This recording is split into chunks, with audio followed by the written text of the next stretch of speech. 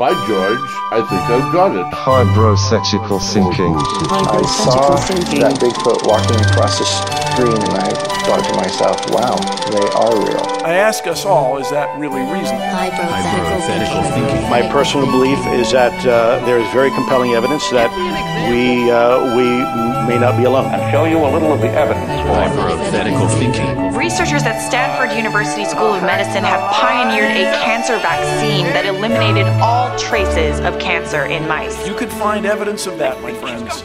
You could change the world. Hypothetical thinking. A podcast for the hypothetical thinker. Greetings, travelers, and welcome to Hypothetical Thinking, a semi-informative podcast that explores the journey from probability to possibility. My name is Nick Floyd, and I'm joined by my co-hosts. I'm Taylor Nelson. I'm Johnny Clark. Now, I know what you're thinking. Why did Nick go into that crazy rant about Johnny's anatomy at the beginning? What? I was wondering the same exact thing. Yeah, me too, actually. There was no butthole slammed in there. Oh, well, you see, Taylor, you're right. I've realized that I have a problem. Problem? The problem isn't the lack of improvisation skills or the repetition week to week. Of course not. It's my constant use of the word butthole. Yeah. Oh, I was spot on. That's a problem. Brown spotted it. Why does it always end with Johnny's butthole? Yeah, what's your fascination with my ass, Nick? It's a simple question with a simple answer, Johnny. Uh-oh. There are a lot of words in the English language. Yeah. Swear words, awkward word combos, and words that people didn't even think existed. But this word, this special word, is a combination of two seemingly harmless words that, when combined, will make a grown man quiver. Ooh. Yeah. Ew. And Johnny falls under the category of the grown men who quivers. that quiver at the sound of the word. I don't like it. Butthole. I don't like it. It is a nasty word, dude. It's a gross word. I don't know why either. I don't necessarily quiver. Okay, when you say it the word instantly quiver, makes me think of nasty shit. Well, of all the words that have been said on the podcast, this is the one that causes Johnny and maybe other listeners the most discomfort. Yeah. Even after 24 episodes. Yeah.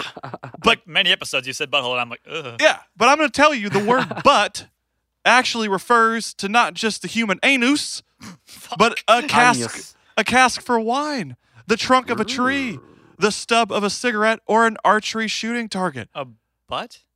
Yeah. Like the butt of a gun? Yes. Yeah. A shooting target? An actual target? You're not talking about the shooting target? Yeah, I'm not. You're right. But today... I thought the hole in a cask was called a bung hole. Yeah, I've heard of a bung hole. Well, hole. The research I did on Wikipedia said that the cask for wine is a butt. A butthole. Yeah, it's a butthole. Tight. Well, I guess a bung hole and a butthole, we use interchangeably. And I guess the fact that you omitted the word butthole from the intro, we just... Can we stop we just said butthole about 30 times. Yeah, can we stop saying the word butthole? Well, it's not over yet, because today I'm going to do something wild. It's going to be so uncomfortable and so unnecessary that a lot of people will ask, did he just do that? And they're only 24 episodes in? Wait, what the fuck are you So just humor me for a minute. Oh, my word. Okay.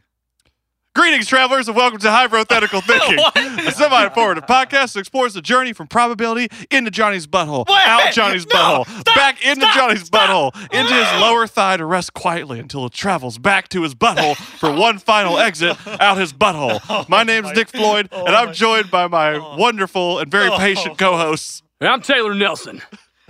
I can't tell Taylor. My headphones are off right now because I cannot have that word in my ear that many times. That is atrocious. My headphones are going back on now. Hey, Taylor, I hope you said your name because my name is Jonathan Clark, and we're not going to say that word again. Fair. Possible. Why do you keep saying that word? The way this works is that either Taylor or myself will do the research for our weekly episodes, and Johnny, sweet Johnny... Don't say it.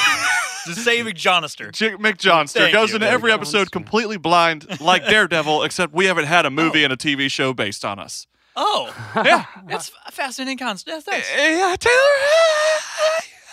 How you doing today, Taylor? Doing okay, Nicka. It's been a short week for me. I'm not going to tell these people what day it is. It's been a short week. I've spent a little time outside doing some yard work. It's been a beautiful week here in Atlanta. I actually cut a fucking trail. I was mowing the yard this week, right? And I mow the yard all the time because grass needs to be mowed. But in our backyard, we live on the power lines, and we keep our power lines nice and clean. It's all grass, beautiful grass. But all of our neighbors, they don't ever mow it. They like mow to the edge of their yard and then just let it grow up in the power lines. So what did I do? I took my fucking mower and I mowed a meandering path down these power lines. So now I have like an extra probably 100 yards that I can walk. Just a sweet meandering path through the That's brush. rad. It's fucking tight. Super rad. I can see birds and whatnot. It's a whole new world of sorts. How y'all doing? What you guys do this week? Every single week, hey, damn it, Nick. Every single week Sorry. when Nick asks you how your news is, you have a story.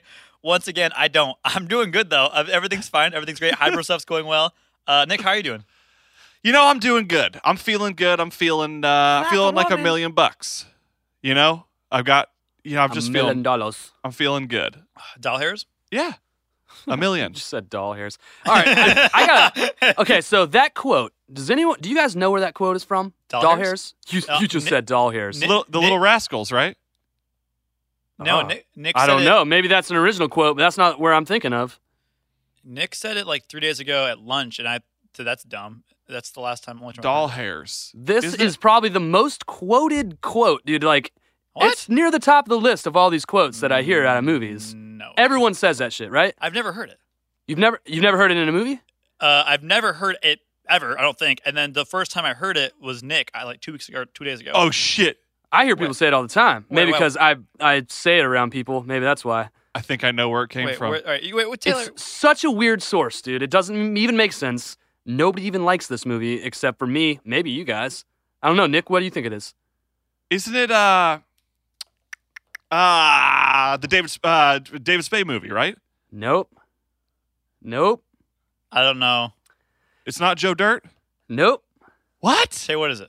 It's a Shia LaBeouf movie. Oh shit! Shut Get up, outta here. Shia Is it LaBeouf. Disturbia? Is it Transformers? You're gonna have to dig deep for this one, dude. Is it He Hulls? basically plays his same character from Even Stevens, basically. dig deep, y'all. He Constantine? No, it's the wears. He's a mascot for the school. Dumb and Dumber. Shit! Yeah, dude. Yeah. Dumb and Dumber, I guess is the one it is. It's a quote from that fucking movie, dude. And somehow, nobody likes that movie. I love that movie. I It's like great. that movie. It's I a know good somebody movie. who's in that movie. So do I. Really? Dude, it was actually shot about 15 minutes down the road from me. Yeah. Most of the movie. That's Yeah, actually, chick I went to high school with is small on world. the front cover. And Doll Hair is in that movie? Really? Wait, Yeah, what? she's a cheerleader. Yeah, she's in like the opening scene. Shit, like passes by the guys really quick in one of the opening scenes. Just super hot cheerleader, and then she is the featured cheerleader on the cover. She's very Wow. small. You can't tell it's her. You just tell that it's a cheerleader, and that was probably her. Wow, what a small cameo. I just think that's a weird quote to come from a movie that nobody likes except for very few people.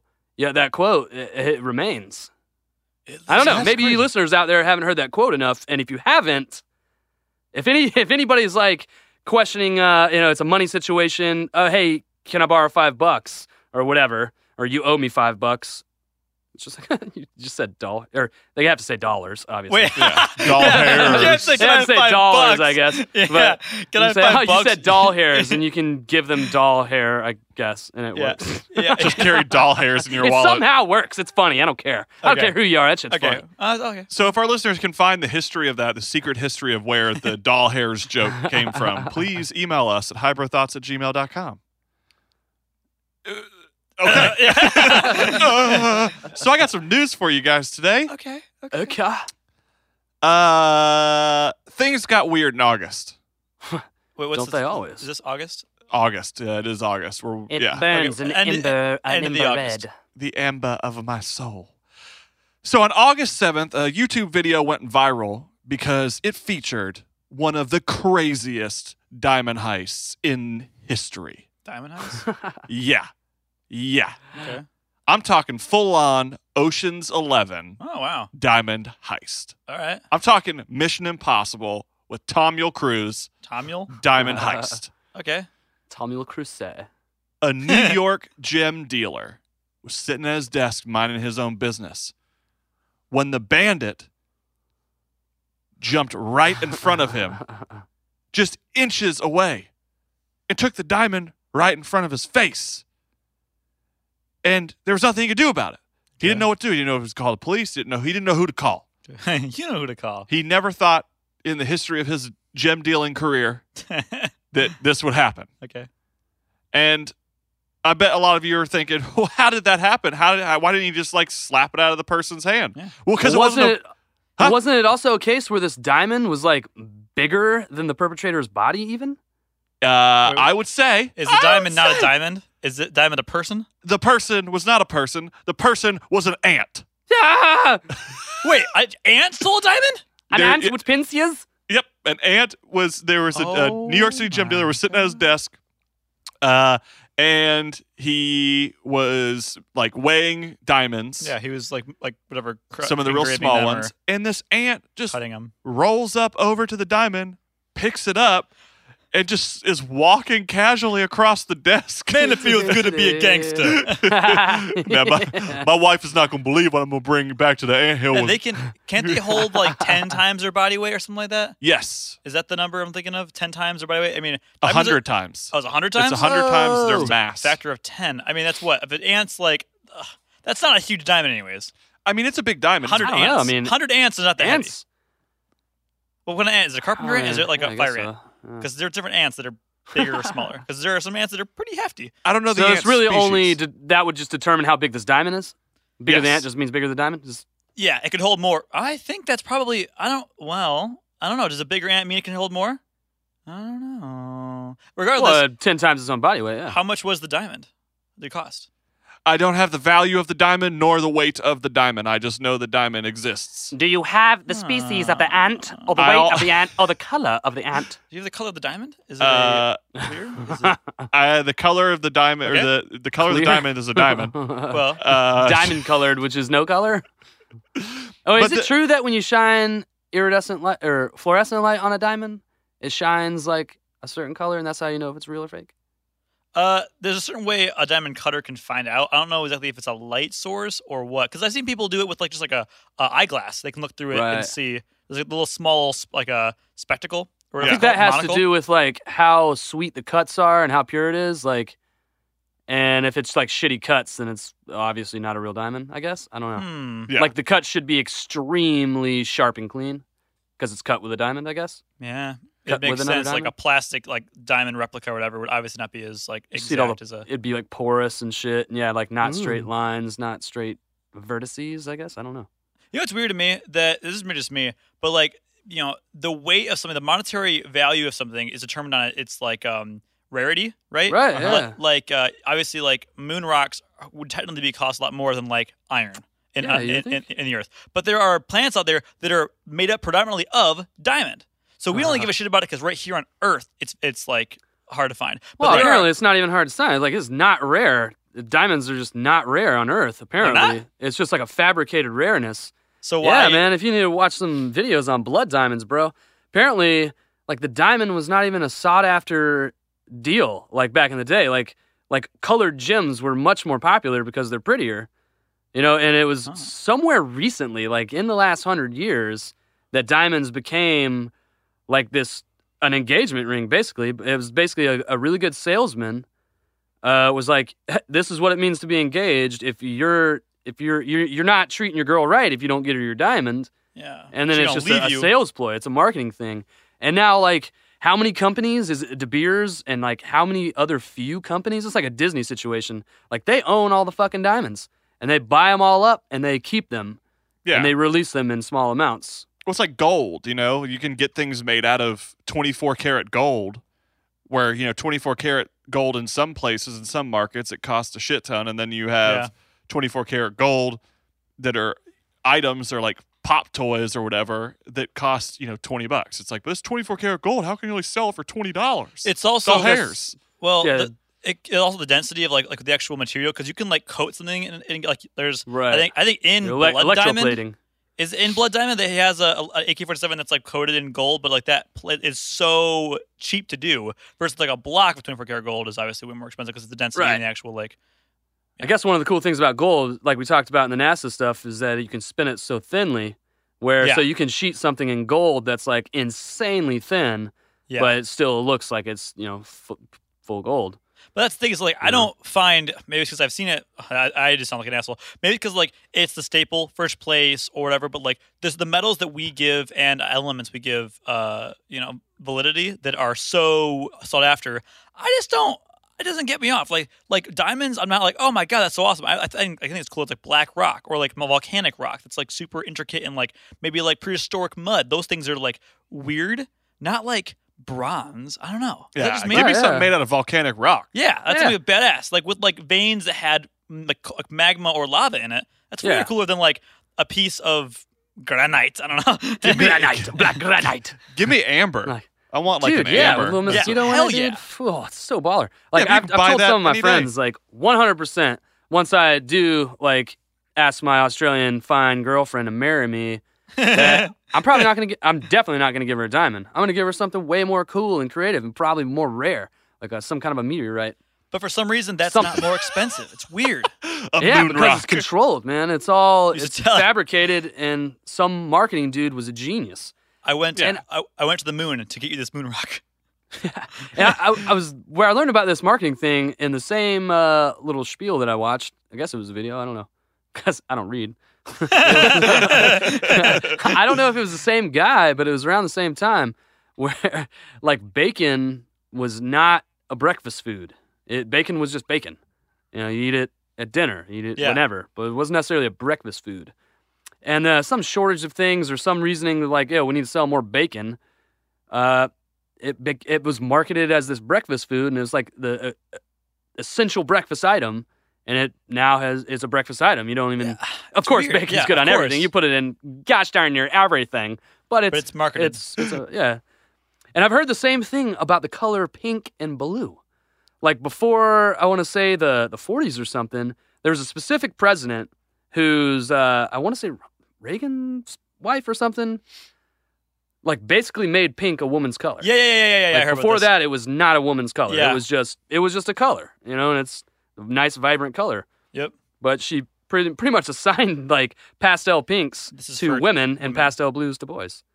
Very weird. Which is wow. It's a weird concept, but I've heard about that same thing. But I think you can assign colors to everything, whether it's a mood, ability, an idea. It's like every single thing, but I assign it to like a type of people or like a different species. It's fascinating. Right. Well, speaking of different species, the ant, because when ants pick specific things up, they bring them back to their colonies as building materials.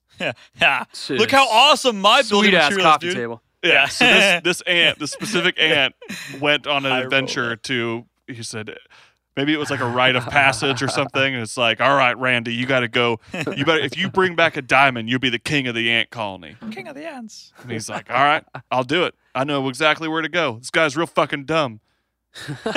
He's not even looking. He's not thinking about me. He'll take his phone out and video it because he's gonna think it's cute. But how could you imagine that something so insignificant?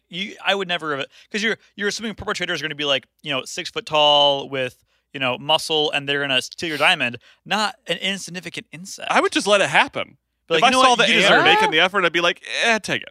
I don't know. It didn't start stealing all of your fucking diamonds. How are you gonna explain that to the IRS? It was the ants. Yeah. It was the... All right, buddy. Hands behind the back. But it wasn't me. It was the ants. There's like a hole in the wall that's just full of diamonds.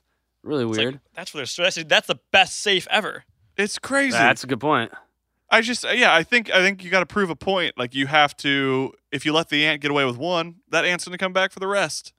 Man, if you could just train ants, just let them loose on a Diamonds Are Forever store. Fuck, clean that bitch out. Oh my gosh. So Can you train an ant?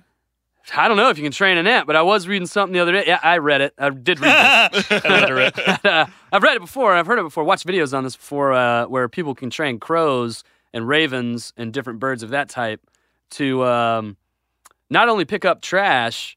I read something recently where they were training them to pick up trash at like an amusement park. But one thing I read in the past was this dude was training, it was either pigeons or crows, to fly around New York City and pick up shiny objects like coins, pieces of jewelry, and basically fly it back to these certain spots that he had. And it was basically like a gumball machine type thing where you drop something in and it will give food out. So that he had trained these birds to go pick up shiny objects. Yeah. Hopefully, each pellet of food is worth less than like a penny, and then, hey, we're making money. Isn't that how they actually, isn't that a thing they did in the medieval times? Because they were already training crows and stuff to bring letters, which to me, that blows my mind. Yeah. Like the fact that crows be like, fly to Winterhelm and deliver this letter to the tallest tower. And the crow's like, Well, I think the idea behind that is, I'm not sure specifically, but I think these birds would be like, I guess there's a place in your kingdom where you have several birds' cages where it's like, okay, this bird's from Winterfell, this bird is from High Ridge, this bird is from Yonderfall, or whatever, and they're always in those cages, but when they're let out of the cages, they're just going to go straight back to where they're from, I guess. I guess that's the idea. It's still fascinating, though, because they're carrying precious, not monetary cargo, but like these just birds that have the brains the size of your thumb are carrying information to like start a war or like have a treaty. Like that's very important information. And a man on a horseback rather than like a fucking bird, like that shit could get shot down. I just realized just now that Twitter is essentially oh my god a bird carrying system. That's what the bird and the logo means. African European swallow. I mean, a little birdie told me. Yeah, it's a reference. Anyway, there's a reference. Yeah. We're going to take this nice little break time to allow you guys to caffeinate on what we hope is Death Wish coffee. It's the world's strongest coffee. You can get it today at deathwishcoffee.com. That is deathwishcoffee.com. We can talk about animal conspiracies at a later date, but today, Taylor, you're going to provide us with something. I'm gonna provide us with some ponderation fuel. Ponderation. Our Pondalassi will be off the charts today. Just gonna present some simple ideas that you've probably heard before, but man, it's just fucking fun to think about. And I don't think we've talked about it on the podcast much, so hey, why not? So here we go. Oh, in this natural world of wonders. I'm gonna start that over. In this natural world of wonders, it is generally agreed upon that the possibility of once accepted knowledge can be, and from time to time, has been lost. The famous Stigler's Law of Eponymy states that no scientific discovery is named after the original discoverer, and in most cases, the first discoverer is almost completely forgotten.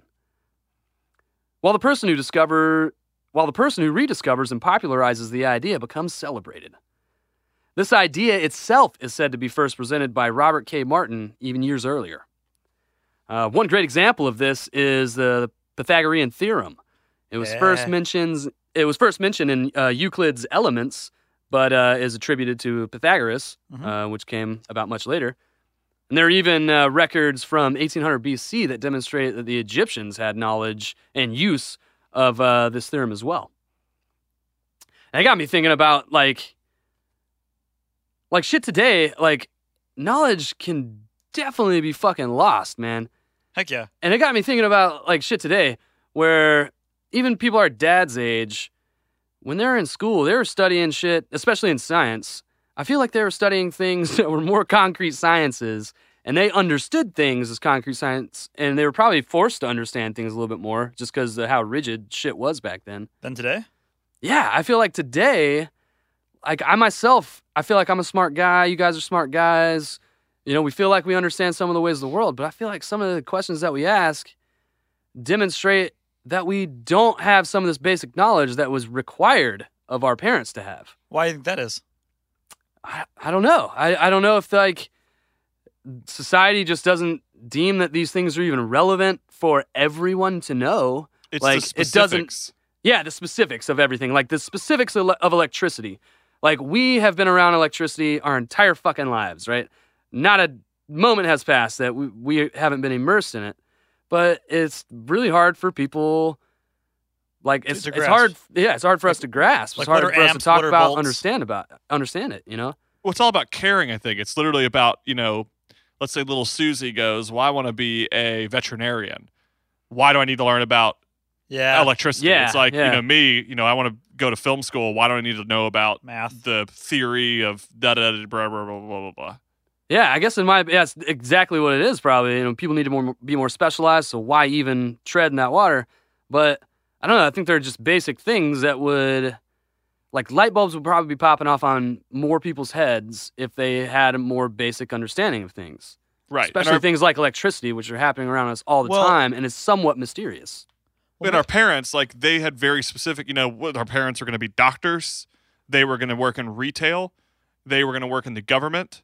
Or they were going to be in the military. Exactly. It was very specific. Whereas now it's like, social media, marketing, management, retail, art, entertainment. It's just like, what? There are things that not only they didn't teach back then, but I think as a whole, our generation, a lot of us didn't want to know all those basic necessities of amperage, electricity, mathematics, history. We didn't need that because we were set in our ways. We know what we want to do. Why do we need to know all the building blocks that makes you, normal, smart human? That's fucking weird. And we you don't even know about cars. No one knows about cars. Yeah, we don't even know about cars. But our parents' age, that was almost just ingrained. That was just something they knew. Whereas I guess we're more into GUI interfaces and user interfaces, where we can get in front of an interface of a very complicated machine and we can navigate our way through it pretty much no problem. So what's more important then? I don't know. I guess they're both. I think they're probably both important. I think our ability to navigate a user interface displays intelligence for sure, and that we probably have the ability to understand a whole lot more if we were just presented with this information the right way. Yeah, I don't know. Maybe because I've seen videos where people like in LA or in New York will a newscaster or some YouTuber will pull out a sign or a map of the world and it's where's this country? Or is Africa a country or continent? And they're a state. I'm what the fuck? Right. But that same person could be a microbiologist and knows the shit about science, just doesn't know anything about geography. Right. So I guess on one edge of the sword, it's maybe it's not a bad thing. These people are specializing and they're getting super good at whatever groove that they're in. But then on the other side, it's a lot of knowledge could be lost, because what if that person is the one who's going to have that breakthrough thought that all these other people just aren't having, but all these other people have the foundation to, progress that thought if they could have the thought. Yeah. So if just more people had this basic foundation and knowledge on certain things, and I guess, what I'm thinking of is electricity, because it seems to be so mysterious to people, and it's something I care about. I even started going to college for it, and I feel like I wanted to understand it, but I just don't. I don't know. I want to. I just don't. I just don't fucking get it. I want to. Somebody please explain it. If one of the listeners out there is a electrical engineer who can put it in really dumb language for me, help me. I want to know. I don't want to be an idiot. But this whole thing got me on, lost knowledges, potential, things that may have been known in the past that aren't known anymore. And one of the most talked about pieces of seemingly forgotten knowledge is the potential mechanical uses of the Great Pyramid at Giza. Oh shit! Wow. You're talking about Egyptians. The Egyptians. Talking about maybe not even the Egyptians, but aliens. Yeah, we're talking about this shit that's in Egypt that they could claim ownership of, I guess, and we couldn't say anything about. Harnessing powers that we don't even know that was possibly electronically super advanced way back then. Absolutely. Fuck yeah, absolutely. Dude. And it's possible that they're not even super advanced because by definition it was way back then. So how can it be super advanced? We have this, belief and just we assume that like everything else that evolves, because we do believe in evolution, that I'm assuming we do. Well, that everything moves forward, and while there were times like the Dark Ages, knowledge should always be built upon. Right? So how could we forget such massive things? It's mind-blowing. But then again, episode 22, you talked about the guy who was harnessing gravity and able to figure out sound waves that would change. Coral Castle up to 22. So I would argue that there are certain people that have the knowledge that just don't spread that shit. I would see the Egyptians as well. I don't think people. That's a good way to put it. I felt this when we talked about Coral Castle. And crop circles even then, is I think the advancement of technology only advances in the direction it needs to. Okay. So, like I look up now and I see light bulbs in our ceiling. Like light bulbs are still light bulbs. Light bulbs did what light bulbs have always done for a long time. Why has that not advanced in the direction of, okay, light panels? Like why are our ceilings, why do they not have built-in lights? Like why are we still using bulbs if they cost as much as they do? Well, what's fucking weird about that point that you just made is when I was studying the Coral Castle one, I came across this thing. There's apparently a light bulb. I want to say it's in New York City, in a fire station, I believe. We'd have to look this up. There's a bulb that is like 100 years old, and it has burned consistently since it was put in. What? Yeah, and the belief is that those bulbs, when they were made back then, were meant to last for potentially ever.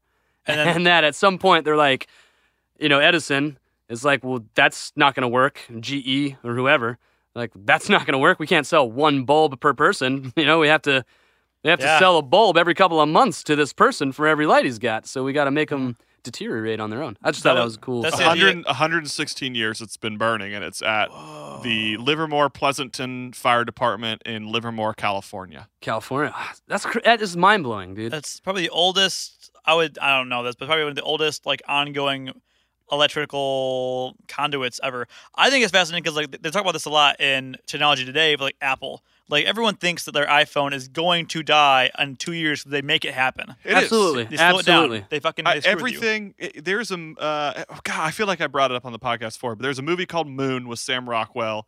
My friend has a tattoo commemorating that. Hey, wonder who that guy is. Oh, is it you, Nick? Yeah, it's me.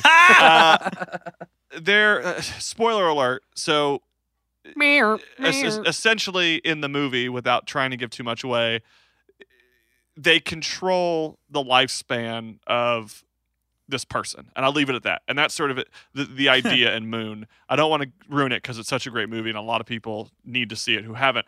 But I do think that the way that things go with technology, and even with us, with our diets, with what we're being fed and why things are still allowed, is I do think that a lot is being controlled. Like, it's supply and demand, right? Like, why do these light bulbs, why are they not built to last longer? Well, if it's not broke, there's no need to fix it. Right. There's a market for there's a light bulb market. If your light bulb burns out, you go buy more. Yeah. And there's money. If your light bulb lasted 10 years, it would be like the mattress market, where people don't need a new mattress every 8 years. Yeah. Yeah, it'd be like, how much would that single light bulb cost then? It'd probably be a pretty big investment for someone if it were to last 10 years, And same thing for cars. Like, I feel that cars back in the 50s, 60s, 70s, and 80s were built to last. And it wasn't just Ford trucks and minivans. It was Thunderbirds and Fairlane 500s, DeLoreans, all those Corvettes. things. Corvettes were built like tanks. Yeah. Mercedes Benz sports cars were built like tanks. Yeah, I guess when the idea of American-made existed, that was the purpose of American-made things, is that they were built to last forever. But American-made things cost a damn fortune. Right. Yeah, it's that weird thing where you have to respect the person's invention and the research and development that it took to make this thing. So yeah, it does deserve some lofty price. But then on the other hand, what does every person on the world can they only afford a handful of things throughout their lifetime? Man, we got to have a little bit of this. We got to have a little bit of that. We need to have all this shit. It's an ever-changing market, and that wraps my thought up. Is that I do feel like things do advance, but there are technologies that made perfect sense in the past, even as far as with the Giza pyramid. I think there are so many specific things that have just been lost in time. But you think about everything that comes back up and resurfaces, like this whole oatmeal cereal situation where everyone's saying, there's poison in oatmeal and cereal that's killing us slowly. And that was big news last week. Isn't there? Yeah. Didn't somebody say a fun fact? I thought it was maybe Johnny. Maybe it was you, Nick, where you can waft a magnet through a box of cereal and definitely find a certain number of pieces of iron or some shit. I've never said that. No, I don't know who said that. Yeah, somebody said that to me last week. Weird. That's crazy. Yeah, in every box of cereal, there's an okay amount of loose iron shavings. But wait, what's Which is the crazy. point of that? Why Well, do the they want to point- kill you? They can it's- sell you more well- stuff later on. What's the point of the? It's like the shift, I think, too. It's a market shift. I think this comes back to like, I don't think it's truly connected, but like Bohemian Grove, NWO, all that stuff. I think that to take down these companies, these brands, like they allow it to happen, and then people shift, and it creates a new market. So then everyone's buying the gluten free. They're looking out. And Yeah. they're They're focusing. just selling a different sector of their product now. You know, it's all the same people. the more expensive product. Yeah, it's Yeah. just what Disney company are you watching? You know, like It which just- one? Exactly. It would make sense. Exactly. It would make sense to me though that they wouldn't put like shavings in there that would kill you. They'd put something there that would make you disgusted. Because like if their intent is to have you spice something else, Well- killing you would fuck that up. Because then you can't sell something to a dead person. If you're killing me faster, they want to sell me things in the future, make me disgusted, and then I'll go to something else. You know. Well, yeah, they're probably just pointing out things that are it's inevitable that these things will be in there. I mean, you can't, like these machines that are making all these things are metal. There's probably a certain ratio of like, there's this number of loose iron shavings fucking on your floor right now. Yeah. There's that number on your chair or whatever. Like it's just everywhere. You can't avoid it because it's just fucking everywhere. And so maybe it's just like an inflated stat to like make people think a certain thing. Like have you heard that I don't remember what food this is in, but there's, I guess in most foods there's an acceptable number of like rat poop that you can have in the food. What? Yeah. And this may come as a surprise. I think I've said this on the podcast before. In my previous life as a pizza master, I would be the guy at our shop that did all the inventory, so I do all the food orders and stuff like that. And I would have to pay attention to the sell dates, right? And I did a little research, and I found that it is not required in the United States, at least at the time. This was like 2009 or 10 where I looked this up. At the time, there are no laws that say you have to have any kind of sell-by date or anything on any food other than baby food. What? Yeah, and it blows my mind. Then So why every do time that? you get it, yeah, it's wild. So the numbers that they're putting on there, you don't know. I don't know if there are laws that state if you put a number on a piece of food that resembles this, functionality, that people are obviously going to take as the sell date. And I don't know if there are rules that govern that. Like if you put something on there, it has to be in this time frame or something. I don't know if that's real or if they can literally just slap numbers onto a box and be like, "Yo, yeah, that's it." I'm the first person to say though You know that what I like milk definitely does get old after the date that it says goodbye or good until. It does, yeah, but isn't it something like several weeks after that date to where it's before it spoils? But we're also talking unopened. That's true. That's true. Once you open it, it's like game over. You might have days. Yeah. Yeah. It's especially if you drink from it. How does this relate to pyramids? Well, we're just talking about we sidetracked because we talked about because to not get Taylor too far off. We were just talking about the lost technologies and why things did not advance. Like why? Okay, yeah. Yeah, so that's where we were at. Okay. And it all boils down to just food spoilage. It's all food spoilage. So some things that we know about the Great Pyramid that are true is that its base covers about 13 acres. It is almost perfectly aligned with the cardinal directions.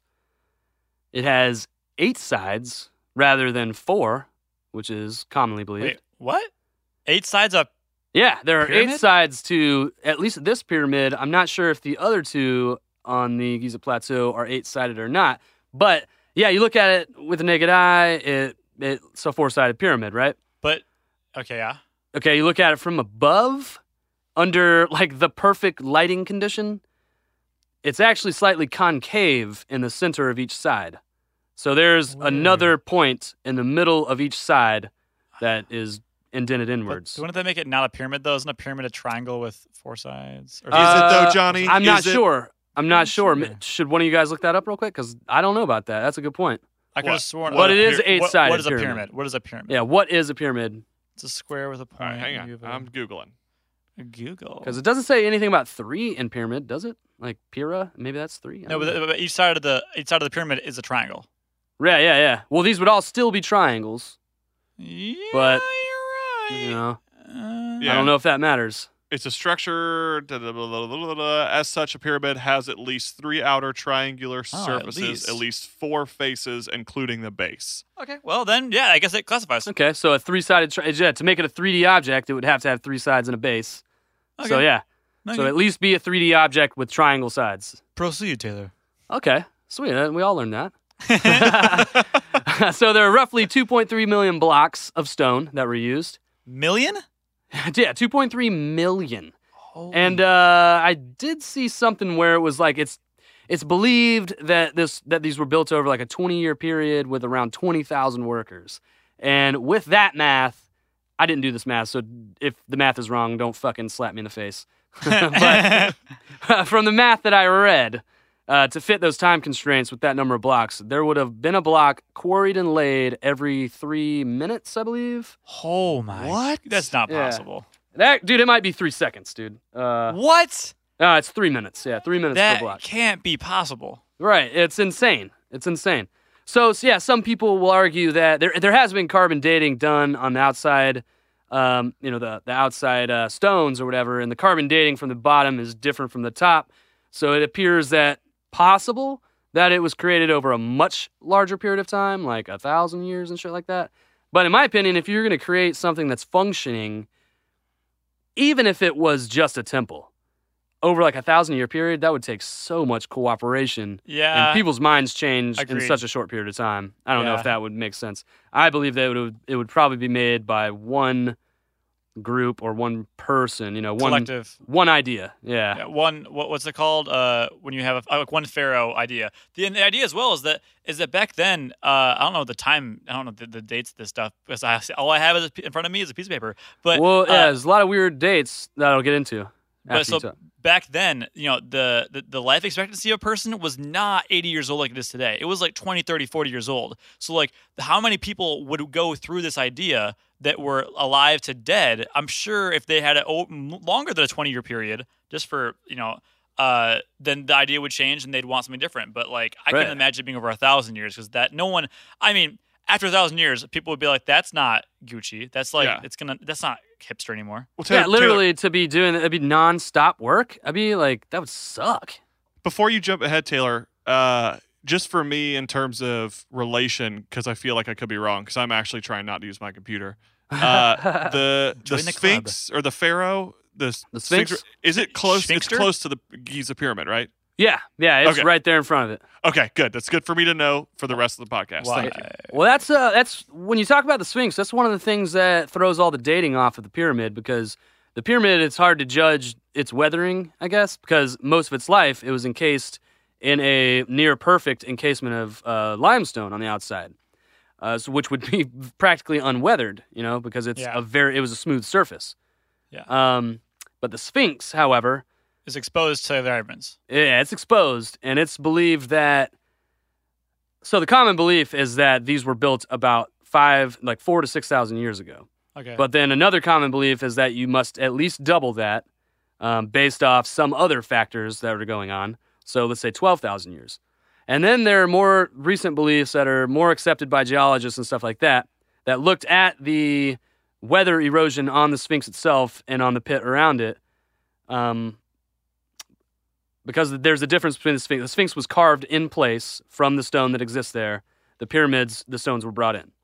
So the Sphinx shows the weathering that happened at the location throughout a period of time, and it said that it needed a consistent 20 to 30,000 years of heavy rain to erode the way it has eroded. Damn. Or it was just shitty rock. Maybe they heavy rain above the head? Yeah, I mean, its whole body, yeah. So, where the head is, where the Sphinx is, it's clearly cut into the ground. So, around it, it's like a rectangular hole that it's in, So, on this little pool, if you want to call it that is around the Sphinx, it's highly weathered. You can visibly see the weathering. You can look at it and be like, oh, obviously that's water erosion. And these are geologists that are judging the amount of time it would have taken to erode this type of rock, to the state that it is. So you're saying is this technology that would be used to import these huge pieces of rock were 3 minutes at a time in a time that was 10,000 years ago? Well, it's possible that the Sphinx and the pyramids were not built at the same time, but it's assumed that they were, since the Sphinx is probably so old. There's no records of how the Egyptians might have built either one. There's zero records. The Egyptians show up, and there's like, the thing that puts this 30,000 the year time frame into a possibility is because there are 20 to 30,000 years of records that the Egyptians wrote about. So they say 20,000 years ago this happened, 15,000 years ago this happened, 10,000 years ago this happened. But they're writing about the past. They're not writing about that in current time. You see what I'm saying? Yeah. They didn't write it 15,000 years ago. They wrote it 6,000 years ago, about 15,000 years ago. Right? Whoa. That's fucking wild. So it's confusing. And the story, like the Sphinx was discovered like more than once, multiple times. The whole thing was covered in sand multiple times. And it had been dug out multiple times. It was covered and no one could see it for different times. Yeah. Yeah, like one of the times that it was found, I forget who this was, like literally tripped on it. Like, boop, tripped on it, stubbed my toe. What's that? Oh, let's start digging. It's a fucking head. Oh, shit, let's start digging. It's a full Sphinx. Holy shit. And I guess at that time, this pyramid's right there next to it. And there's I forget, we'll have a whole episode on Sphinx and what is possibly around the Sphinx, what its purpose is, but there's supposed to be a second Sphinx. And that's never been found, yeah. Get out. I don't even know what that. Yeah, it's just a tablet right in between the Sphinx's paws that say all this shit about when it was discovered, and that it describes the second Sphinx and its locations, but it's not there. So pretty weird. What was the technology behind this? How would did you have the information, Taylor, of how they could have transported these rocks in there every 3 minutes? No. See, basically, my episode today was not really talking about at all how it could have been built, but is really only talking about what its purpose might have been. Okay. Because we're also assuming by this age thing that we just talked about that the people that we know as the ancient Egyptians started at some certain time, and they wrote about times that were historic to them, but it's not real historical accounts. It could be just like somebody writing about stuff like we do in the Bible and stuff like that. Sure. But it implies that the Sphinx was built 20 to 30,000 years ago, which blows all timelines out of the water. Fuck. And there's never been any explanation. People say pulleys, ramps, rollers, all these different ways that the Egyptians, the people that we know as Egyptians, might have transported these stones, let alone quarry them. Now keep in mind, the Egyptians, they had no tools other than copper. They had copper tools, copper chisels. They didn't have steel, they didn't have iron. You try and carve something with a copper tool. It's like the weakest metal there is. Yeah. And they're like trying to make a gold shovel and do digging, and it won't work. So you're saying, like, what was the purpose of these things?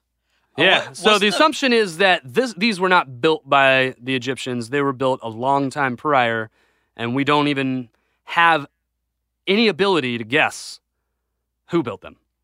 But some of the factors that we have to look at is that,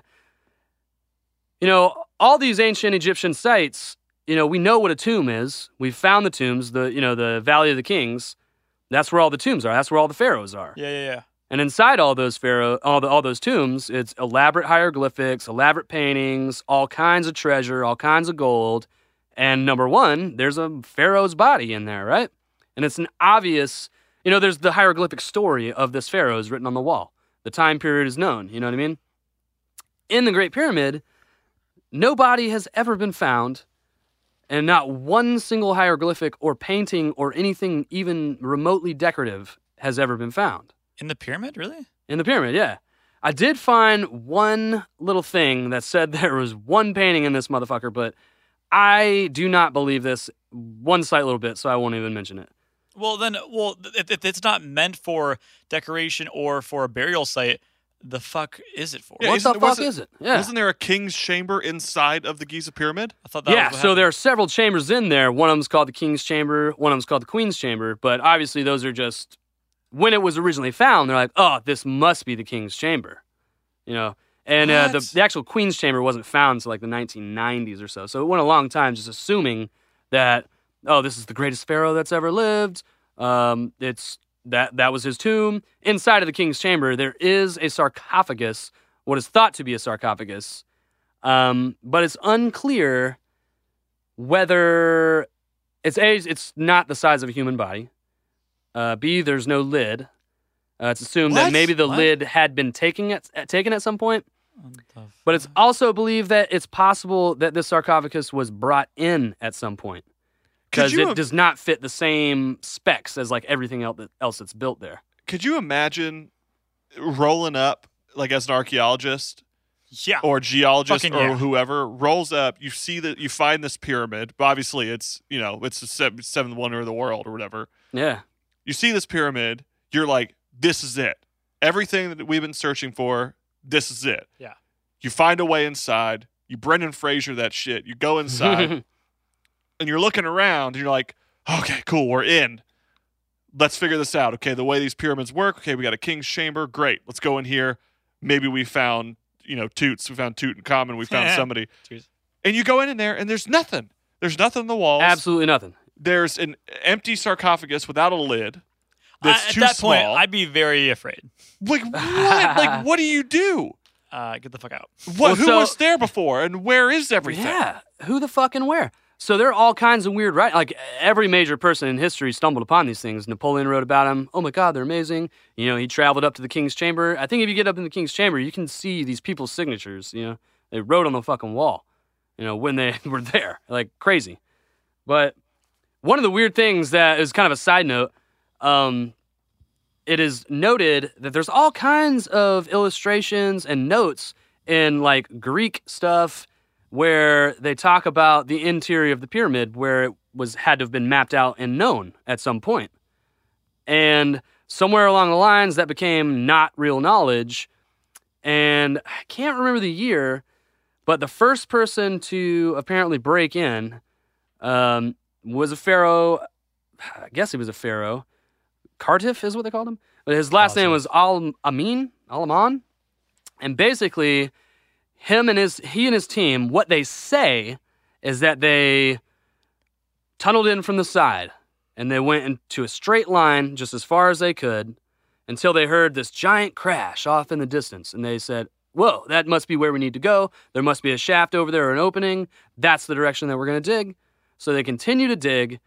And they get into this place where you would kind of need to see a diagram of these shafts and the way they intersect. But they basically come into the first main intersection of this shaft that splits from where the shafts go down and the shafts go up. Shaft goes down to the queen's chamber, shaft goes up to the king's chamber and the other resonant halls. So they somehow tunneled straight in and hit this intersection perfectly. And then they fight around some blocks or whatever, move some big old blocks, and then they make their way up to the king's chamber. And they get all the way to the king's chamber, and they say they don't find anything other than this sarcophagus with no lid, right? But what's fucking weird about this is the place where they dug in is like 150 feet, 200 feet below where there was a mythological, if you will, actual entrance to the pyramid. And it's said that this entrance, which has been found, you can see it in pictures now, the actual entrance, about halfway up on the pyramid, supposedly has a swinging door, like a latched swinging door. And you pick the right rock, you swing it open with very little resistance. What the fuck? And that lets you down in here. I don't know if that swinging door, that whole area is gone. They've excavated all the stones around where this entrance was, so where that swinging door could have been, is gone, and now you just see the entrance. Okay, so the idea is that this Al-Aman guy or whoever he heard the stories, he'd seen a diagram, he knew that there was an entrance right around there. And that he somehow must have tunneled in. If he knew the entrance was there, why didn't he just go to the entrance? Right. If it was so easy. Why is he tunneling in 150 feet below it, right? So the idea is that he did know where that entrance was. He went in through the entrance with his team, got all the way up to the king's chamber, found something in the king's chamber that could have been placed in this sarcophagi, and then broke the lid off, broke the lid open, took whatever was in there out, takes it back down through the shafts, and instead of having to then take it from that intersection back up to go out the entrance where they came in, maybe that would be too much work. It can't go up. They haven't had to go up at any point with whatever this heavy object is. So instead, they dig a tunnel straight outwards, just to the outside wall of the tunnel, building a new tunnel. So assuming that they found something that was really heavy, they could have come in the door, went up there and got it, and then dug out a new path to get it out, which is a pretty interesting thing. Which is just a side note. That was just like a side thing that I came upon, which I thought was really cool. I just don't understand what the point. What is the point of this fucking thing? Yeah. I don't. And so this isn't like a graveyard. This isn't like a weird cemetery. This is a huge structure. It's the largest standing structure today. Is it really? Right? Well, I don't know about mass-wise, maybe so, but it was the tallest structure until the Eiffel Tower. Yeah, I feel like it's way easier to build something that is hollowed inside, like a building, rather than like a structure like the pyramids. But yeah, like the math alone with the blocks and the amount of time. That's like the crazy part. Yeah. Yeah. Still, Big base. I just don't fucking understand why. This podcast is also sponsored by Future Monsters, a premier apparel store with pop culture and horror focus. Each product is handmade with quality materials, so not only does it look good, but it feels so good. No mass-produced cheap garbage here, with designs inspired by King Kong, the Wolfman, and much more. These shirts are a must for every occasion, whether it be nightclubbing, metal shows, weddings, and of course, our favorite, podcasting. Head over to futuremonsters.com and enter the code HYBRO, that's a capital HYBRO, at checkout to save 10% on your next purchase. We know we'll be doing that as soon as possible.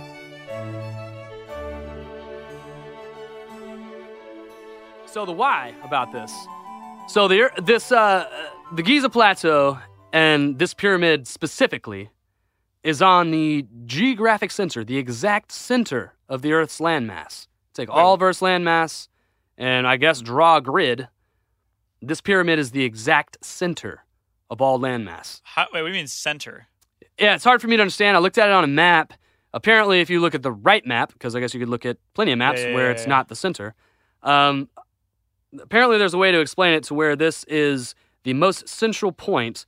I guess if you go east to the farthest piece of land and to the west to the farthest piece of land, I guess the stretch of ocean opposite you is greater, I guess. Huh. So that would make this the center. Not quite sure, but it has been stated, I read it multiple times, that this is the exact center. Not a roundabout center, but the exact center of the Earth's landmass. How the fuck did they know that? How the fuck did they know that? And as a matter of fact, when modern map makers and timekeepers were trying to declare where the prime meridian is, it was first going to be right there at the pyramid, because that was the most logical point, being the center of all land. People today in land surveying take a tripod and a theodolite on top of it and have to map out different like cities and their fucking geography. But these freaking like Egyptians just knew that shit. I'm having to assume that these weren't Egyptians. That this is far before Egyptian times. Okay, that's what I'm imagining. I'm not quite sure. Who knows? So you're saying it was like a different civilization, and the Egyptians just happened to live there, and they just like also they're just the ones that came about. Yeah. Okay. So the first. There are several different methods being proposed as to how this machine may be used, but most point towards being some sort of a power generator that harnesses the power of the Earth to then be broadcast and received across the globe. One very big indication of this, that the pyramid was used as a power generating machine, is its position in relation to the Nile River and Egypt's underground water table. So you're saying they harness the power of rivers to give power? Okay, so, the Great Pyramid, the Giza Plateau, it sits above a natural aquifer. Okay. And an aquifer, basically a system of limestone caves, caverns, areas that water can flow through. And the water table, which now still runs through this area, but at the time, the Nile River was like 8 miles closer to the pyramids than they are, and it actually touched the pyramids. It went right up to the pyramids, meaning that the water was moving constantly in that area, especially at the water table. You know, it's moving up and down all the time. And not only that, but apparently the Nile River would totally go down and then flood once a year. So that would also amplify this movement of water that's going through the water table underneath the Giza Plateau. Okay? One thing that this does in a natural aquifer, when this water is essentially pulsing through these rocks, it creates what is called electrostasis. And in water, electrostasis is when it splits into hydrogen and oxygen. And then that hydrogen and oxygen can then be manipulated by the mechanical properties of the pyramid to create energy. Well, that's fucking wild. This is like, it's just the whole damn thing. That's What? like the world's biggest charger. Like the world's biggest battery. Literally, it's a giant battery. Right. So I can sit here, I can act like I understand the process, but like I told you guys earlier, I want to understand this shit. I want to understand the electronics of this, but I will try to explain it. They taught whoever the people who found the pyramid, the Egyptians or people who made it, they taught them how that shit works. But today in the 21st century, right, so like thousands of years afterwards, we don't even understand how volts and like amperage works. And this is like dealing with like quantum levels of this. Yeah, our common dude speak is like, yeah, man, I know what I know my pedal, my fuzz pedal needs 9 volts of power. I don't know what the fuck that means. I even took a year of electrical engineering, and I got no fucking clue, man. It was in one ear, out the other. And I feel like I'm a smart dude who's willing to understand this shit. It's just, it's not easy to comprehend, you know? I know people who don't understand AC/DC power, you know? They don't understand, like, the difference between some people just don't like bland rock music. I don't know. Oh, Bird, I like AC/DC. I like AC/DC. Okay. Oh. It was a joke. It was there. I remember hearing a theory a while ago specifically about the Giza Pyramid complex. Yeah. Because there are 2 neighboring pyramids, correct? Right, yeah. There are 3 pyramids there. This is the biggest of them. And don't they, as far as like the whole power thing, don't they align with Orion's belt? They do indeed. Okay. They do indeed. And they're not the only several, like the Chichen Itza, the South American Mayan pyramids. Also, I want to say it's the Temple of the Sun. It aligns to the same exact thing. It's the same exact 3 pyramids in a row. Some people also try and say, oh yeah, it's the exact fucking way that RAM is laid out on a motherboard. Like, I don't know, whatever. But it does seem to be the same orientation as Orion's belt. Size and positioning. In both of those cases. Size? Right. And then that would basically... like it's 3 different stars of 3 different sizes, 3 different pyramids, 3 different sizes in the correct position. But then again, how the fuck did they know that? How the fuck do they know that? Yeah, this could be built by somebody so long ago that maybe we're not talking human. You know? That's what I'm saying. Maybe it's not human. If we're talking about the correlation of Orion's belt over the Giza Pyramid and then it being, or over the Giza Pyramid complex and it being some form of power... Yeah. Why would humans need to create power? What would they need to power if they don't have anything to power? Yeah. Well, what if there's something else that is creating this and has been helping our society and our civilization by saying we can here's something to investigate, and it helps pave the way for technological advancements. Yeah. That maybe this was supposed to be left in the dust. Maybe this was supposed to be lost. We just take from it what we need to. They give us it's like giving a kid a pencil and saying, write your name. You know, right, you empower them to do that. What if this was essentially something else more advanced than us saying, we're going to empower you with this. Do with it what you will. But it could be also possible that whoever those people who were doing the empowering had no real, even thought that people would exist here again. Maybe they're from Orion's belt, or what is it, Polaris or whatever? Maybe they're from Orion's belt. They built these pyramids on the Earth in several places in the same orientation to be some kind of a power generator that's like a set it and forget it. It'll do its thing. They can go back, and maybe they do that all over the solar system, all over the universe, and have all these different power stations that are just somehow providing power to the home base, wherever that is. And even if it's not directly going to the home base, it's like, okay, this configuration here is to tell you where home base was, but this power that it's generating from the Earth reaches out so far of a distance or whatever. It could be harnessed from a certain distance away, And, so it's like, okay, power for this sector of the universe or whatever, I don't know. The whole thing, I remember reading, and I don't know off the top of my head, and Taylor, you might know because you've done the research on this, but even the Egyptians, there's a lot of space related to what they're discussing. And with Orion's belt, with those specific things, maybe they just were interested in space and if we're talking about constellations and shit, how close is the Leo constellation to Orion's belt? Mm-hmm. And does the Sphinx have to do with the constellation Leo? Oh. Yeah, I guess some people were trying to date the Sphinx in the past by, okay, where would Leo be in the sky at this certain period of time? And it's like, oh, well, if it was here, then maybe that's when they built the Sphinx and why. But I don't know if I think those might just be thoughts. I don't know if that's I don't know if they've actually used that to date it, The thought, though, that any civilization would make a structure that massive, that grand, for the purpose of we're going to do it to encapsulate the stars, like, that's not a purpose. Well, maybe it was convenient for them.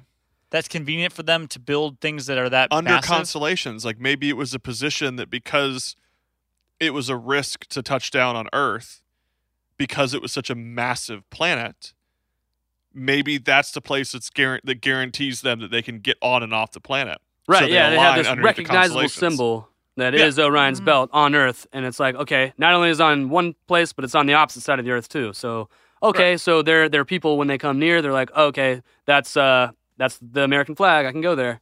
Yeah, it's how we use the North Star. It's how long, long ago when hunter-gatherers existed, it's how they always knew north. What?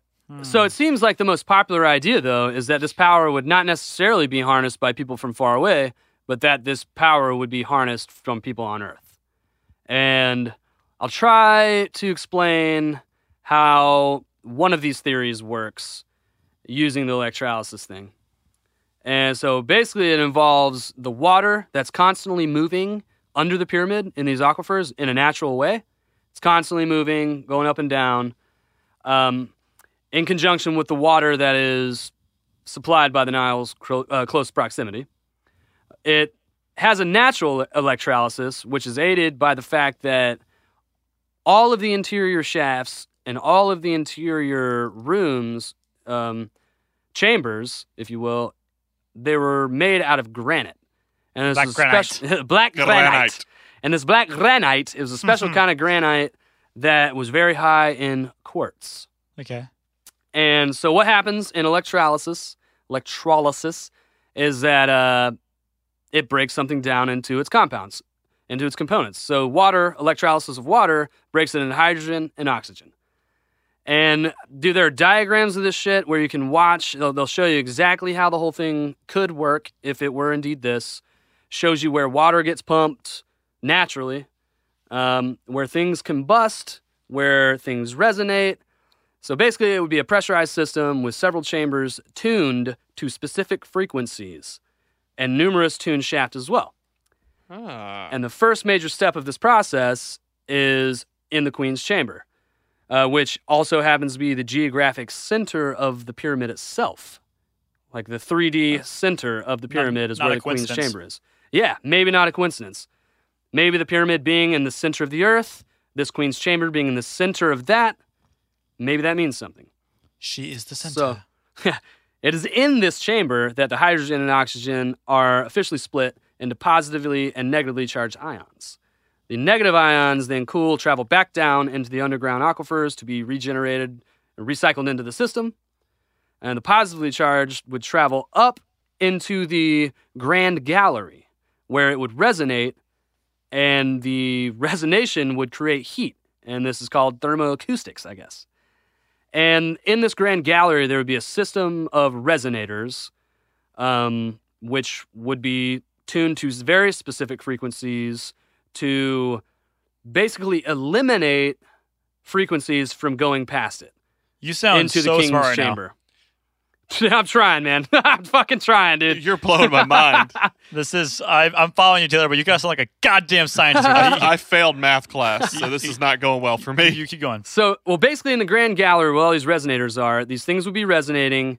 at certain chosen frequencies where the resonance gets so great that it combusts. And that's called thermoacoustics, where the heat, the resonance creates heat, the heat combusts. When it combusts, it enters the King's chamber. And then the King's chamber, if you look at pictures of it, and if you know what a heat sink is, the King's chamber kind of resembles a heat sink. It has all these granite stacks that seem to be meant to collect the heat and let it disperse from there, and kind of getting rid of the heat energy. But what's left is this other kind of energy. I don't know what they're calling it, electro something. It's some kind of electricity that is created from that point that is directed directly up. And then sitting on top of the pyramid at one point was believed to be a solid pyramid of gold on the very top. Whoa. And it is believed that this energy that is directed towards the solid gold piece of pyramid would then be dispersed into the sky. And then the outer casing was this white limestone, which was apparently so nice and so tight that its purpose was to contain all this all this electricity that was happening inside of it, basically as an insulator. And then all the limestone that's inside, as we found out in the Coral Castle, limestone is a conductor. So there's certain types of limestone. We have these two different types of limestone. The one on the outside is an insulator. The one on the inside of the pyramid is a conductor. Okay. And then all the granite that Black is granite. lining the chambers and channels or whatever, it is all superconductor, like not a superconductor, but it's hella conductive. Okay. And it also aids in the ionization in the electrolysis. So basically, the way it boils down is electricity is generated from the conversion of heat into sound and then into electricity. That's like the nuts and bolts of it. Okay. And then you ask, well, where, Taylor? Where the fuck would this electricity go? Why do they need those? And where's it? Yeah, where is the? What is it necessary for? Yeah, what is it necessary? So in 1897, our old pal Nikola Tesla patented a process stating that at 30,000 feet above the Earth's surface lies the ionosphere, an atmosphere that naturally conducts electricity at high volts. His Wardenclyffe Tower, which began construction, I believe, 1903, took about 15 years or something, would emit electricity into this airspace and was collected by another device and would convert that electricity into smaller, more usable currents. Okay. And it is also apparent that Wardenclyffe Tower was also built over a natural aquifer and used similar methods to harness the naturally occurring electricity of the Earth in the same way that they're proposing the pyramid power plant would work. So essentially, all the research that I've been doing is saying that a Tesla coil, what you know as the Wardenclyffe Tower, would be the exact same thing as the Giza pyramid being used as a power plant. You're fucking my brain up right now. So it does the same exact thing as what these people are saying. It was placed here, so there was no necessity for it when it was made, the Giza pyramid.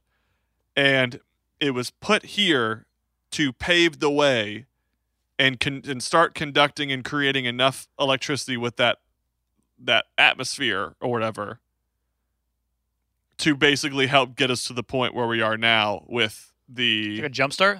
Yeah. I think that's a possibility, but what I more subscribe to is, if you look at, like I know you've been out somewhere in the woods, maybe randomly, and you've seen a car that's like, dude, how did this car get way out here? There's no roads. Or just some example where you've seen something out in the middle of fucking nowhere, or just a dilapidated house, Like these structures, when they're made out of metal, wood, they don't last very long. Like if you see pictures of the Titanic, it's over 50% gone right now. And of course it's underwater, so that's more erosion. Yeah. But that's just an idea. Like everything made out of metal that we know of, in 10,000 years or so, it's probably going to be gone. And I watched I watched something on YouTube earlier today, a study on YouTube, that said that in 10,000 years, the only structure on Earth that will probably be around, that's man-made, would be the Hoover Dam. And it would be crumbling at, it's just made out of cement and stone, So it's basically like anything made out of metal is not going to last. Obviously, nothing made out of wood is going to last. Only things that are strictly made out of stone are going to be there. So there's really no reason to believe that this stone structure, since we have no idea how it could be built, literally, every time someone tells you that, oh, the building of the pyramid has been debunked, dude, slap in the face, because they are not correct. Like, we've all looked at this 1,000 times. Like, there's nothing that explains how the pyramids have been built. We don't know how they were built. They could have been here for millions of years. Millions. There's no way to know.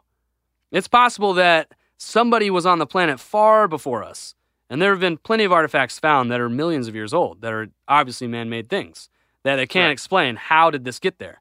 Like, there have been, like, this bell that was found in a completely encased lump of coal, like a metal bell. I find it weird that artifacts they find are very much things that we would see today, but whatever. I don't know. I guess like we talked about earlier, you can rediscover things more than once.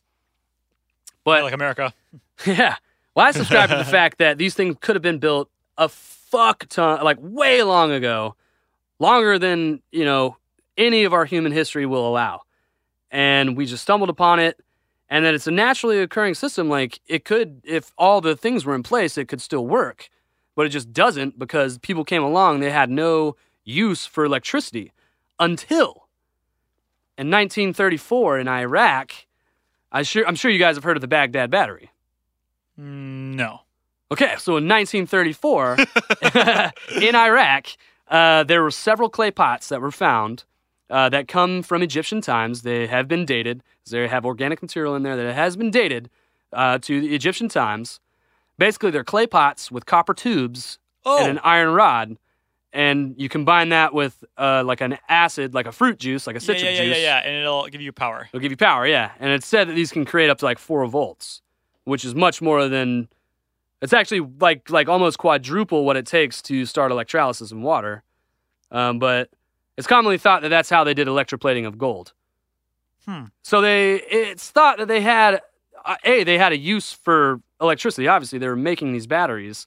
But aside from that, I've heard this debunked in several ways, but in all of these pyramids, there's no soot on the walls and the ceiling that would indicate that torches were used to light the way. And I've heard this debunked in many different ways, but that's something that you can hold on to, saying, hey, it's possible that Egyptians did have something that resembles a flashlight. And there's actually a place, the city, I think it's called Dendera, and there are temples there, which the way I saw it described was that this city was the place in Egypt where knowledge was kept, and knowledge was transferred to person.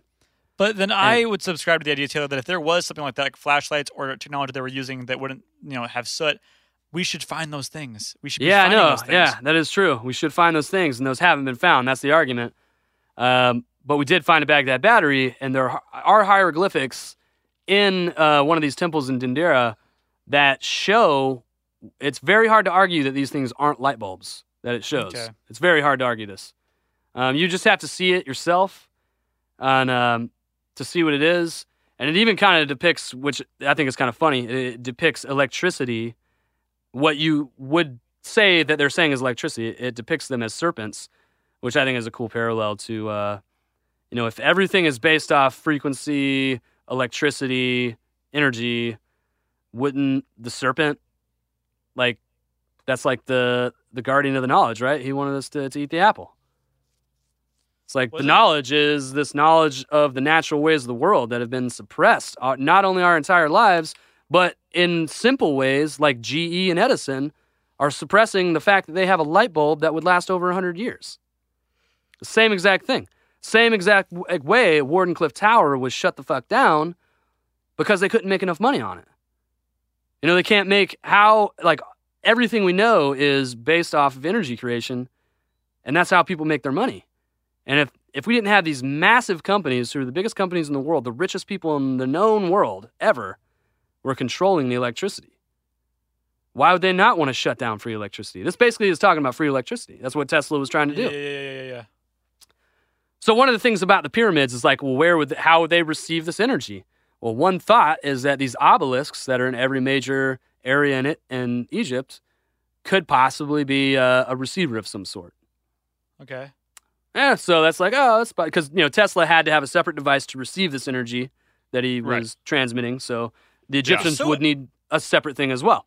It's so intricate. There's so many like, well, how would they use this? Well, here's the reason why. Or how could they store this energy? And there's always a fucking reason. And that's blowing me out of the water right now. Because in my mind, like, I can't figure out how the hell I have a battery charger that can store, energy in a Tesla battery and charge my phone, let alone freaking pyramid that was made this long ago. I can't subscribe to the idea that they would know that. I'm sorry, we're going back to that concept, but I don't know. I agree with you, though. I mean, it doesn't seem like the Egyptians knew that kind of stuff. It seems like the people that we're talking about aren't the Egyptians. I stumble on this fact all the fucking time, that this can't be real. I have to get this timeline right in my head, that the Egyptians the wheel was not invented yet? Like, is that real? I've always known to be fact that during the time of the Egyptians, the wheel had not been yet created. Like the axle, an axle and a ball bearing, which does not make sense to me. No, that doesn't make a damn bit. How could they have?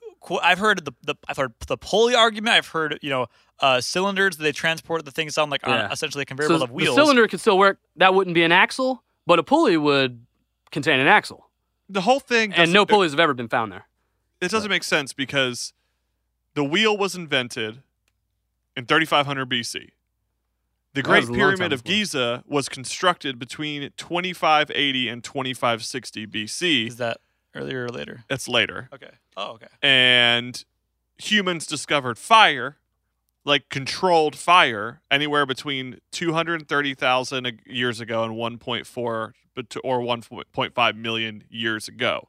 So who's to say with the Giza Pyramid that they didn't have some form of light that wasn't fire, because that's a lot of time to go by. They're building, quote unquote, these advanced civilizations. How did they not figure out how to have more than just fire? Because these people had to build at night. There's no way. Well, 3 minutes, yeah. I don't know if that calculation takes into account day and night. I'm not sure. I don't think it does. Hot. It's too damn hot during the day. Too damn hot. In the desert? It's too damn hot. Only slaves actually worked in the pyramids, apparently, so they didn't give a shit. Well, this was also, there's no evidence that slaves ever worked on it. There's there's no evidence of that. Some people think that those were just regular people and that was their job. Every fucking thing I've been taught about these pyramids is wrong. You've been taught wrong. Think about how many people worked on it. A lot of the things that people take as fact are assumed because it had to have been this way to get to the outcome that they're trying to tell you, Yeah. People work jobs. Those were jobs. And you have to value the people who are building, because if you build during the day, and whether they are slaves, whether they are jobs, if you don't give them enough breaks, they're going to overheat and die. Lifespan was already so short. It was already so short. Yeah. That it's but how do you build that much? And then how do you see at nighttime? We're also assuming that, back then there was no pollution or light pollution, so I'm sure the moon would illuminate the vast majority of land rather than today. But enough to lay. Yeah, you're right. Well, specifically. We're also assuming that the Egyptians built it, and we were going to go. That's the big assumption. That they didn't, because they had none of the tools that it might have taken. Exactly, I would subscribe that it was a civilization that was pre-Egyptian, but had better technology. Is that fucking crazy? Right. I mean, that has to be possible if we know of all these other circumstances where knowledge did exist. There was certainly a dark ages where shit was forgotten. I heard something the other day, perspective painting or perspective drawing in itself had to be rediscovered. Weird. There is a huge gap in time where no perspective art exists. In the dark ages, no perspective art exists. So you're saying that way back then there was technology, and then we forgot it, and then for whatever later reason on we rediscovered it. But maybe it's not that. Maybe it's just the idea of copying. There are people who have been creating. I mean, we live in a society where that's what people do. They create. Think about streaming services. We saw the birth of streaming services, and now everyone is doing it. You have Hulu and YouTube and Disney and Amazon and Netflix. They're all copying from each other. Maybe this is a situation where people were doing this but didn't know how to market it correctly. Therefore, they lost out on it, and someone else came in and said, well, I'm going to claim that I started this. This is my invention. They're the one who actually saw it through. I mean, how many times have you thought of something that you're that you've seen years later and fuck, if I would have pursued that, I'd be a millionaire. We I just can't talked about tell that you in this guys podcast. how many legitimate fucking ideas I've had. But I'm sure everyone has these ideas, and it's not about the idea, it's about the follow-through.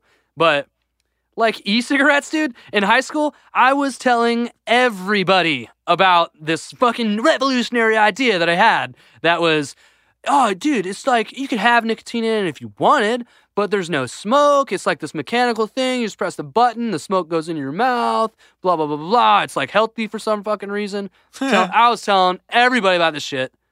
Years later, it pops up. Not only that, man, fucking Eat 24 and all those food places. I was trying to get loans to start this shit before I moved to California, several years before it started. And now it's the people who started that shit are multimillionaires. What you're saying is that the people who like scammed you were Egyptians? Yeah, dude. No, I'm just saying, like, not even outside of the global consciousness thought where, yeah, there is definitely in my mind a possibility that we're all tapping in to this same ether that our thoughts can flow through unconsciously and then we're pulling from and we're contributing to all the time.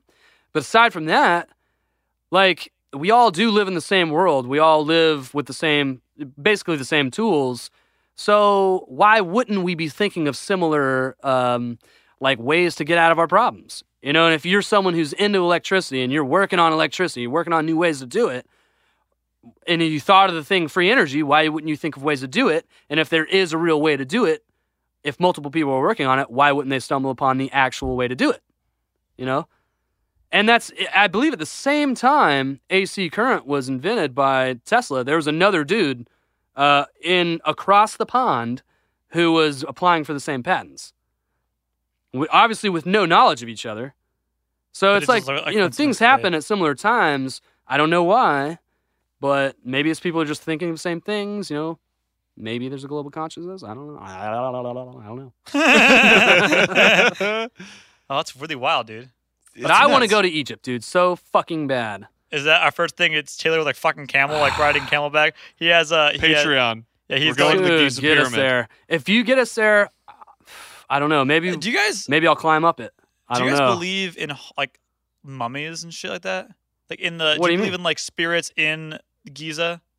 Yeah. As a kid, I always grew up knowing that like all those little like sarcophagi and sarcophagi girls were undead, encapsulated in the fucking pyramid. Yeah, no, I believe that. I don't know. I never believed that. But yeah, I always thought mummies were cool. I'd be like, oh, tight. Yeah, in Sarcophagus Giza, I have a feeling that we could find some of this stuff. Sarcophagus Giza.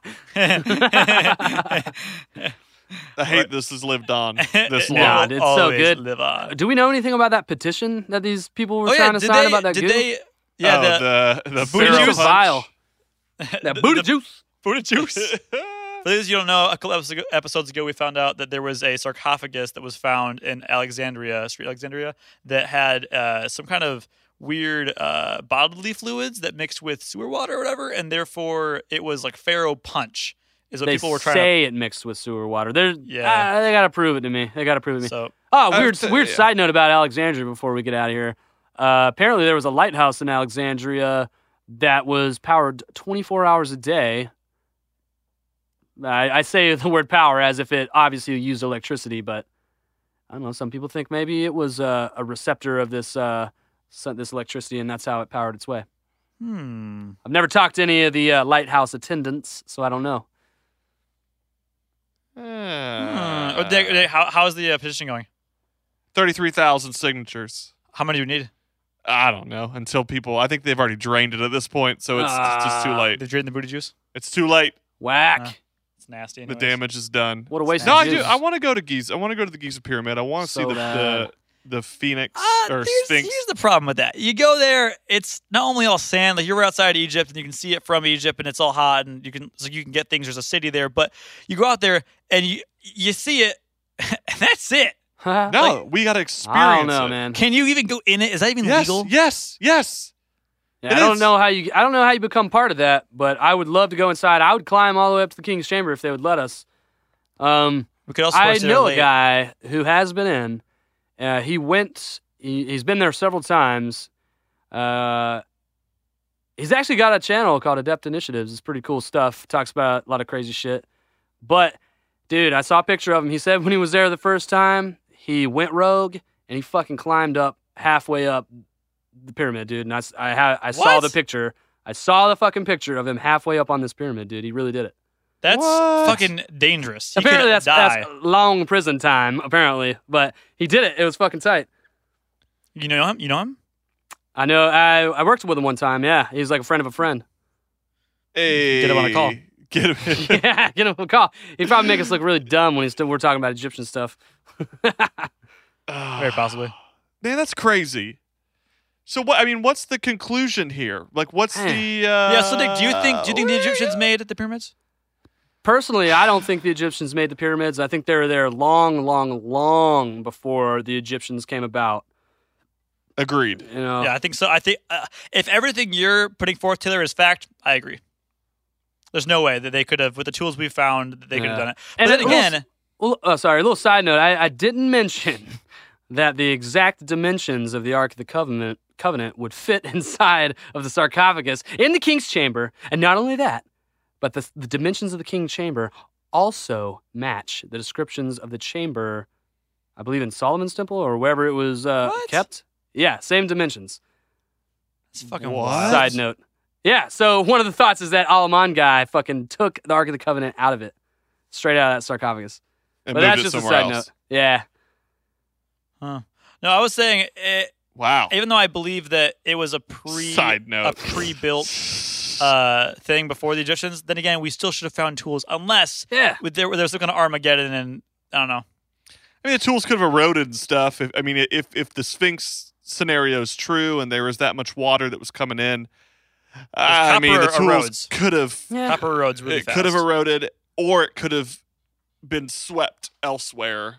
Yeah, and then when we build a building, we use scaffolding and shit, and we take that scaffolding down, and we don't ever see it. It's like, so maybe there are things that they use that we're like, we're gonna get rid of them now. How did the Egyptians die? We're gonna go build something else. What? They didn't die. They're still there. No. Oh. I mean, Egypt is. I know. There's just making Egyptians. sure. I'm just saying, like, I guess I had a revolution. I thought the people that built the pyramids died off. When I was a kid, I was like, whoever built them, and then that civilization stopped. And only we found that they were built a long time after. Essentially, that's my belief. Yeah, essentially. Yeah. I would love, I don't know if this has been done before, and if it has, I apologize for suggesting it, but I would love if there was a build crew or something, a group of archaeologists that found a way to fund an actual building of a pyramid the way, using the materials that they did and actually studying it and studying how quickly they build, how it go, like logistically how it would all work. I think people have done that, and that's why the question still is there, because those kind of studies didn't prove anything other than, doesn't make sense. Holy shit, yeah, the math doesn't work. Like, because they'll show you how you can move real big things, but we know they didn't have pulleys. They didn't use some of these things that they maybe would have to have. So it's still a question. It's like, well, they still couldn't have done it. I know that we could build one today. Right. But, it's all it's the architecture question as a whole. I think the idea of architecture is very confusing to me. You think about pyramids and castles and all of these specific things that you're using material like stone and all that jazz. Like, it just doesn't make sense how advanced it seems now with what we're doing. We're just building out of wood and cheat sheets, basically. Is how we build houses and homes and how we structure buildings with metal and all of that. Like, all the reinforcements seem tangible and too easy, whereas back then it's like, how the hell did they build some of the most advanced pieces of architecture ever? Right. Like, we still, today, we live in a lot of broken systems where we still operate in these broken systems or a dead-end system. I mean, we build with steel and iron that has to be replaced at some point. Like, if we are indeed going to live forever, or our civilization, why would we continue to build structures that we know we're going to have to replace? Like, maybe that was figured out a long time ago. Maybe the type of people that we're talking about who built this thing, maybe they had the foresight to be like, guys, we can't keep moving in a dead direction. We have to figure out what's going to sustain us and move in that direction, even if it's not right off the bat success. that's the direction you have to go because inevitably that's the only way to continue growing without stumping yourself into a dead end. Well, it's growable materials, and that's this is a perfect segue back to how we started this podcast or this episode. Doll hairs. Doll hairs. Lots of doll hairs. It's interesting because it sounded like we kind of went off on a tangent in the beginning, but it's brought us all full circle. Is that sure, pyramids out of stone and castles out of stone, they can stand for a long period of time without aging, and that makes sense. Sure.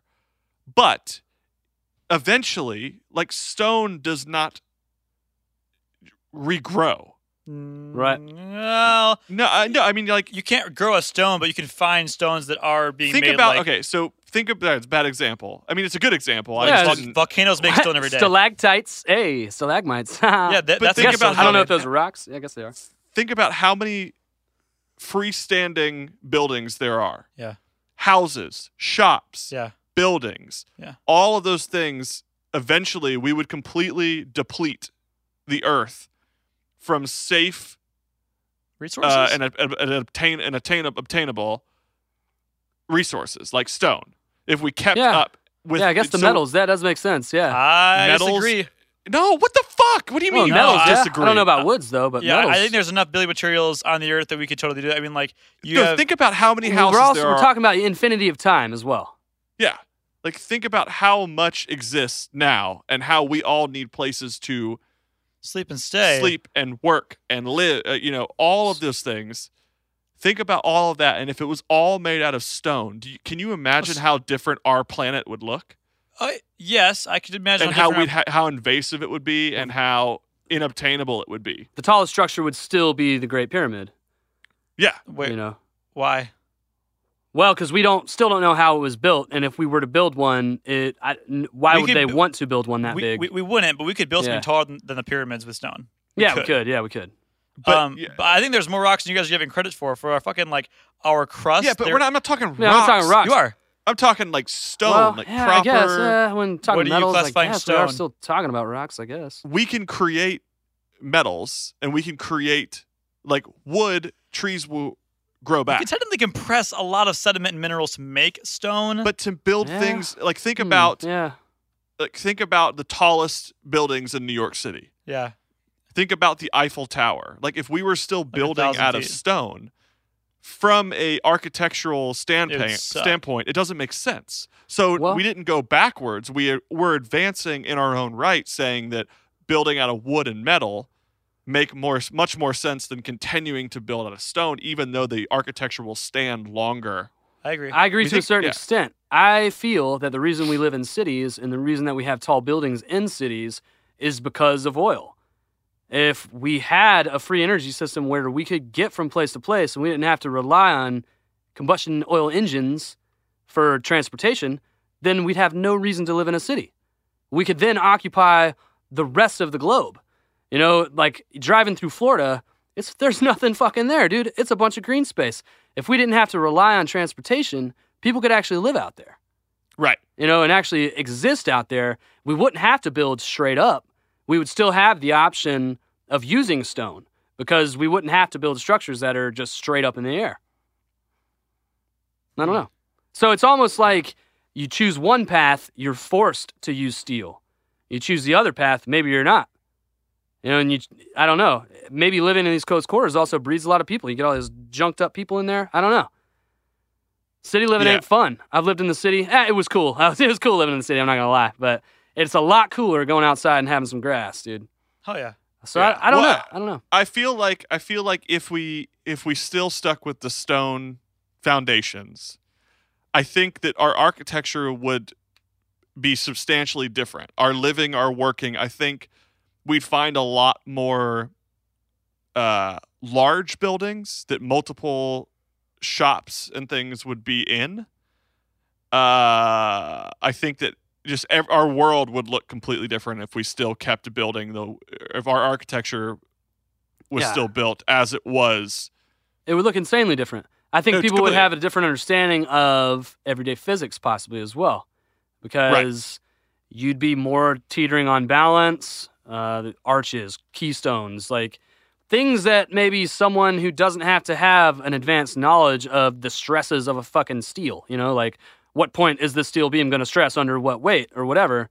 Maybe there's less knowledge that has to be known, but just a different knowledge, more delicate knowledge of the physics of the world around us. I don't know. I mean, I guess it's still both physics, but I don't know. Yeah. Maybe it's like a more more in plain sight, so it might be easily understandable by more people if that was the route we went. I don't know. Yeah, and it's thinking about, too, like how they lit the inside of pyramids and castles was with open flame. If I decided to go get a torch and wrap it in something flammable and just stick it in a part of my wall, my house would burn down. Well, that's why the altars would have an angle to them, so they wouldn't be. Well, I mean, even if it was angled, my house would still burn down. Well, hey, man, that's why they say in the pyramids there's no soot or anything found. And I've even seen our boy Giorgio.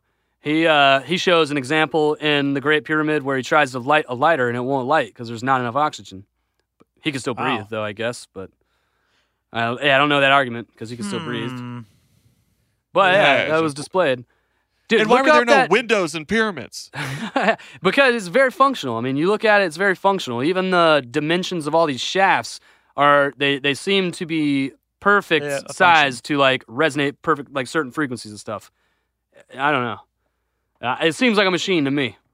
Sounds like a whole lot of more information we have to find out for exactly who built the pyramids. We talked about like how it was built. Where like there's more topics to talk about. I don't know. Yeah, I don't think we're gonna know until somebody flies down here on their ship and they tell us. One sooner rather than later, Tay. It's gonna happen. I believe. I do also believe. I also believe that if you have a hypothetical you want us to talk about or a thought that you'd like to share about today's episode, because we've asked you guys to share your thoughts, especially with this one, mainly about the doll hairs thing. You can shoot us an email at hybrothoughts@gmail.com. That's HYBROTHOUGHTS@gmail.com. Also, head over to the Facebooks. Give us a like at facebook.com/hybrotheticalthinking. And we're also on the Instagrams, also Hybrothetical Thinking. We post content every day there, highlights from the podcast and memes you can share with your friends to make you feel smarter than them, hopefully. And also, we have Patreon. We just launched it this week, so make sure you guys go check that out. It's patreon.com/hybrotheticalthinking. It's still a new thing. We're learning about it. We want you guys to learn with us. And the more you contribute, the more we're able to go do crazy things like go to the Giza Pyramids. Yeah. Also, everybody, if you want to do the research, we're trying to get a sponsorship from Capri Sun. Yeah. Don't be upset. I mean, they're hard to get a hold of because they don't have a Twitter or an Instagram. They're on the pulse. They're on the pulse, and we've sent them an email. We're going to continue sending them emails, and if a few of you guys reach out as well and mention Hybrothetical Thinking, it's either going to end in a lawsuit or a sponsorship. Both could possibly be a positive thing, so if it ends up being a lawsuit, hit up our Patreon account. Oh, this is fun. This was a fun one. Episode 24. Next week is episode 25. It's a milestone. We're going to do something crazy. Is that the silver episode? Is that what no. It is? No, you're not going to host it. Is Silver? Silver? Yeah, isn't that the silver anniversary? 25 years? It is. Tight. And we're going to be together, celebrating our 25th anniversary. Oh, shit, we're going to be together. We're going to be together in Edison, New Jersey. Oh, Edison? Coincidence? Oh, Thomas Edison? Weird. Holy fuck. It's crazy. Weird. And who knows? Who knows what's going to happen? Who knows where we're going to be? There's a lot of really weird places nearby. Places like Salem, Massachusetts. Oh shit. And places like the home of Lorraine Warren, which is from The Conjuring. So we're going to be in some deep territories. Who knows what's going to happen? It's episode 25. Who knows? Yeah. Nothing could happen. Yeah, that's also a possibility. The odds are high. But wow. We could just stay in and make it an early night, I guess. We could just drink some tea. And talk about our feelings. Maybe that's what we'll do. We're going to live that con life, dude. Let's go see some crazy shit. I love it. Cool. Sign me up. Well, Taylor, thank you for the enlightening episode. Thank you. I think for fucking everything up that I've been taught previously about the pyramids is wrong. You were taught lies. Everything's a lie, Johnny. Oh. The world is a lie. Wow. And that's what everyone should leave every episode of our podcast understanding. Everything is a lie. The world is a lie. Illuminati confirmed. Depressing thoughts. Owls everywhere. Owls.